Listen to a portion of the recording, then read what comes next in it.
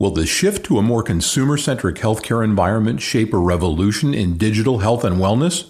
We'll find out in this episode of Shift Shapers. Change either paralyzes or energizes. The choice is yours. You're listening to the Shift Shapers podcast. You're about to learn firsthand from businesses and entrepreneurs who have successfully shaped the shifts in their industries. Get ready to become the change that you want to see. Here's your host and Chief Transformation Strategist, David Saltzman. This episode of Shift Shapers is sponsored by MyEdge, the premier provider of Form 5500 prospecting solutions for benefit advisors. Local, regional, and national advisors rely on this affordable, easy-to-use, real-time search engine to find their target prospects. For more information, visit our website at www.shiftshapersonline.com. We're very excited today to be speaking with Jonathan Anders, who's the Executive Vice President for Business and Corporate Development for HealthJibe, and also somebody that I know as an industry thought leader. Thought it would be really great to get some insight into what he's been working on and also into how internet devices and internet-connected devices are going to start changing in a real serious way the health and wellness profile. So with that preamble, good morning, Jonathan. Good morning, David. Thanks for being here. We appreciate you spending some time with the Shift Shapers audience. Before we get into a lot of the really cool details, tell us a little bit about your background. So I'm coming up on about 25 years in the industry, and probably like most, started off in the individual world doing life insurance or disability and planning, and quickly migrated into the employee benefits world, calling on people during the day, meeting with business owners, and just taking a real interest in healthcare. It was coming off the time when I had a small business with my uncle, didn't necessarily have health insurance at the time, and was rolling the dice like a lot of what society calls young invincibles, and was playing basketball and actually tore my ACL. And it was at a time when we had the old pre-existing condition clause in healthcare. So I just kind of stayed off of it for a while, got into the business, actually got a core benefit plan. Whether it was dumb luck or divine intervention, just kind of migrated more towards employee benefits and chose to make a career out of it. Interesting how we all take different paths, and you kind of look back and wonder how you got to where you are, but it's good that we all evolve. Speaking of evolution, are you working in what we've all been hearing an awful lot about, what people call the Internet of Things? Is that the kind of space that you're working in?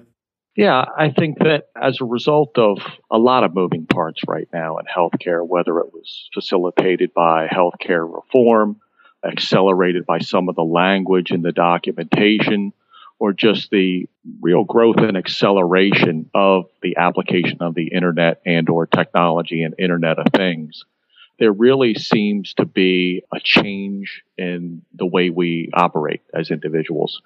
I was talking to a colleague of mine a couple of months ago, and we were just kind of reminiscing in the area of technology. And when I first started working at a hotel and I was working in the accounting department, I remember putting the roll of paper in the fax machine because you got an alarm that would beep when you ran out of paper because we were getting reports from different states. And now we've got so many touch points in technology right now, and it's a way of life, and we have to figure out how to embrace it, how to manage it, how to live with it, really have that adoptive mindset on how we can do more with the same amount of time that everybody else has in their life. And yet we all have what you and I have spoken a couple of times. We all have what you refer to, and I think it's a great phrase, as daily digital routines already in our lives, don't we? Yeah. And, I think while there may be a lot of differences depending on geography, occupation, income, we all seem to rely on cell phones and technology. We probably get up in the morning and look at that. We text one another. We make sure our children are okay. We have home offices. We have offices in our car. We have Starbucks, which is the destination between home and office. And everybody seems to be using and or leveraging technology. So we kind of looked at that and said, everybody has a habit or pattern that they're accustomed to that keeps them connected with the points of interest that are relevant to them, whether it's work, whether it's friends, whether it's family, whether it's information, whether it's entertainment. And so we see that continuing to increase going forward from a mobile presence. And I think in the next couple of weeks, you're hearing discussions about Apple releasing new technology and Samsung releasing new technology. So I think it's here to stay. We just have to figure out how to simplify it. When you talk about new technology, I mean, I think that the piece around wellness that most people may know about is Fitbit, but Google X Labs either is building or has built or has a prototype of a contact lens that diabetics can use where it measures the glucose level in tear fluid and reports that back to devices. Is that the kind of stuff you're talking about? I think that, David, there's a lot of innovation going on right now. And I think there are pros and cons and maybe even perhaps unintended consequences. So, it seems like health and healthcare kind of carries with it that complexity of individualization, protection of information. I only want certain data going certain places, and I want to control where that goes, and I don't want it to be misused or mismanaged. And so I think that that's going to be a bigger challenge going forward from a protection perspective, and then how all of these entities kind of play in this sandbox together from an interoperability perspective. But digital innovation is growing. There's a great website that I would encourage listeners to go to. It's called The Story of Digital Health. And it really helps to describe all of the different aspects of digital health and the movement and the growth. And so while there's a lot of cool tools out there, I think it's ultimately going to be up to the consumer to drive that adoption revolution.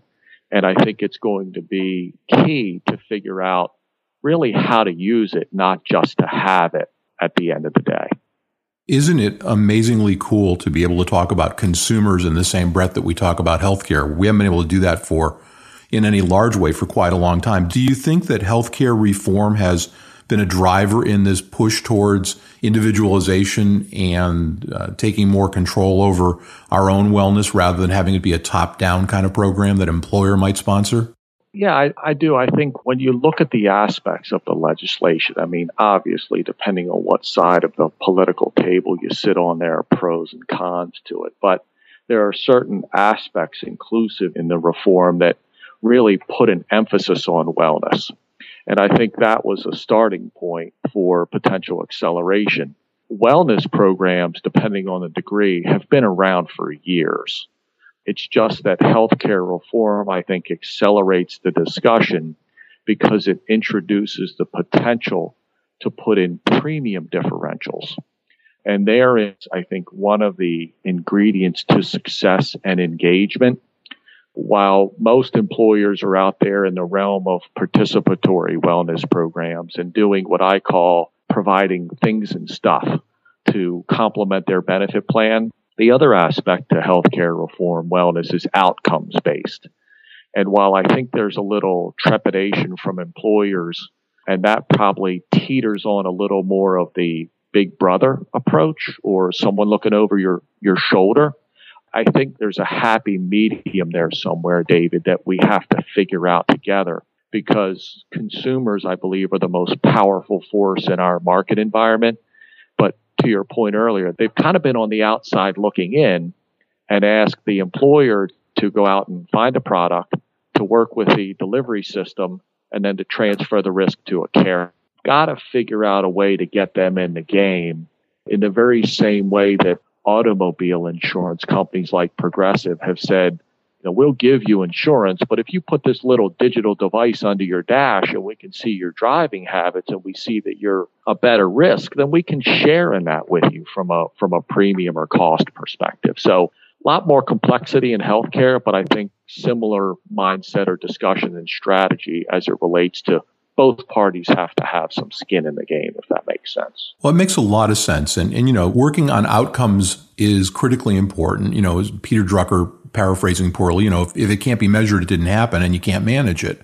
And ultimately, all of this is just great, as you call it, things and stuff, unless it can start having an impact on cost. But that's a great jumping off point, because When you talk about consumers and individuals and melding them along with this technology, they tend to, I guess, to drop into two basic groups, the motivated healthies, and then people who have chronic care, that chronic conditions or multiple chronic conditions that are being managed.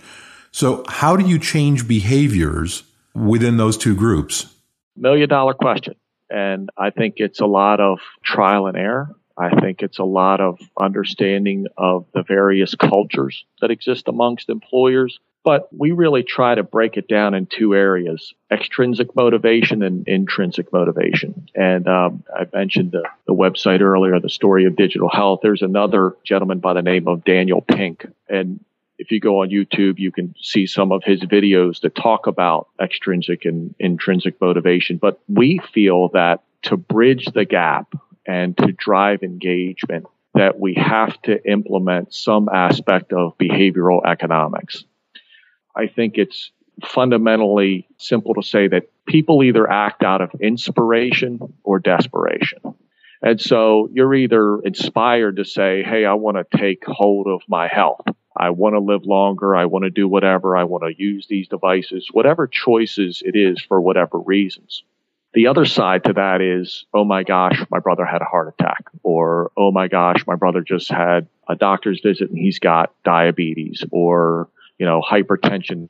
So I think the issue is inspiration or desperation aligned with behavioral economics to try to drive engagement and have people have more of a vested interest in health, the same way as they do creating wealth. While we have a credit score, we don't have a health score. And I just don't think that we've totally figured that engagement piece out. But that's one of the things that we're diligently working on with others to try to solve that problem. Now a word from our sponsor, MyEdge, the premier provider of Form 5500 prospecting solutions. Are you wasting valuable time searching for qualified leads? The MyEdge prospecting solution makes it easy to research, find commissions, premiums, fees, and see all the current lines of coverage an employer is reporting. Why not use a targeted 5500 prospecting solution that was designed specifically for benefit advisors? MyEdge supplies the data that counts when you need to research prospects or learn what competitors are selling in your market. And learning to use MyEdge is fast and easy. When your prospecting data is accurate and with real-time updates, you'll spend less time researching and more time selling. To learn more about this innovative prospecting solution, visit our website at www.shiftshapersonline.com. As we move from wellness, if you will, 1.0 to 2.0 to 3.0, what things do you focus on if you're going to try to create that engagement and still create those behavioral economic changes? What are the things that you focus on? And let's narrow it down to I know there's loads of different items you can focus on. So let's narrow it down to the things the areas you're specifically working on. Yeah. So I think, again, going back to healthcare reform, it's a great question. There are really a lot of different aspects of momentum taking place. You've got the movement towards patient-centered medical homes, accountable care organizations, integrated care, coordination of care. And we see a lot of movement on the delivery side to make sure that once someone accesses the system, that they do it in the most efficient way for the most effective spend with the greatest emphasis on quality and outcome. And so all those initiatives are taking place on the delivery side. Where we're trying to focus is more on the lifestyle-oriented changes that perhaps preclude people from getting in the delivery system to begin with. So one of the popular areas of interest right now is something called metabolic syndrome. And really, David, it's kind of a cluster of risk factors, whether it's excess body weight, high blood pressure, cholesterol, triglycerides, that together lead to serious health problems, including diabetes, heart disease, and stroke. The interesting aspect about metabolic syndrome, whether you go on the American Heart Association, American Lung Association, WebMD, it says the good news about metabolic syndrome is that it can be controlled largely with changes to your lifestyle. So therein lies the ability to incorporate some of these digital devices to simplify them in the individual's daily digital routine to a point that they're conscious, so that ideally we can help the patient-provider relationship and really try our best to control what we can, but allow the delivery system to diagnose and treat with efficiency what we can't treat through lifestyle and behavioral economics, if that makes sense. It makes perfect sense. I wonder if the last numbers that I saw was that health and wellness products in the area you're talking about accounted for $3.3 billion in revenue in the United States alone. And the projections are staggering. The projections are that by 2018, according to the Consumer Electronics Association, that we'll be at $8 billion. Is some of that being fueled by the aging out of the population and some of the remote health as opposed to just the wellness things that you're talking about? I think it's a combination. I mean, we have partnered with a telehealth vendor to really help raise awareness or educate participants about metabolic syndrome. You're also seeing a lot of large self-funded health plans bring in telehealth as a cost-effective measure. So we've gone from elevating copays or increasing copays to emergency room, lowering them to urgent care. And now the next step from a digital health perspective is telehealth. I think you couple that with, as you alluded to, the aspect of remote monitoring. So there was a great article a while back in Atlanta, Georgia Business Journal that talked about a hospital that gave a wireless scale to certain geriatric patients. And they had somebody monitor that weight information. And the reason they did it was upon discharge, they would give it to elderly patients. And they noticed that if there was a rapid increase in weight, it typically corresponded to fluid in the lungs. And through the proper education and intervention, avoided a readmission, at which point they weren't going to get paid for. So I think those kind of aspects of use of digital health, coupled with the variety of aspects that are included in digital health, are probably what got to the $8 billion of expected spend in the not too distant future.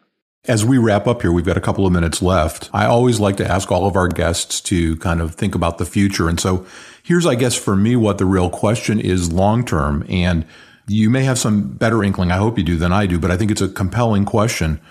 Do these devices have the opportunity to change the underlying structure of plans? Or put another way, do you think that as we move into the future, this kind of practicing will be transformative for the healthcare markets? I think it has the potential to be. I don't want to be too naive to think it's utopia that, everybody will have a fitness tracker on their wrist, a wireless scale in their house, a blood pressure cuff. Those that are diabetics will have wireless glucometers. There'll be a bunch of data geeks sitting in doctor's office looking at information. But I do think that it has the ability to create some dramatic impact as it relates to controlling healthcare costs.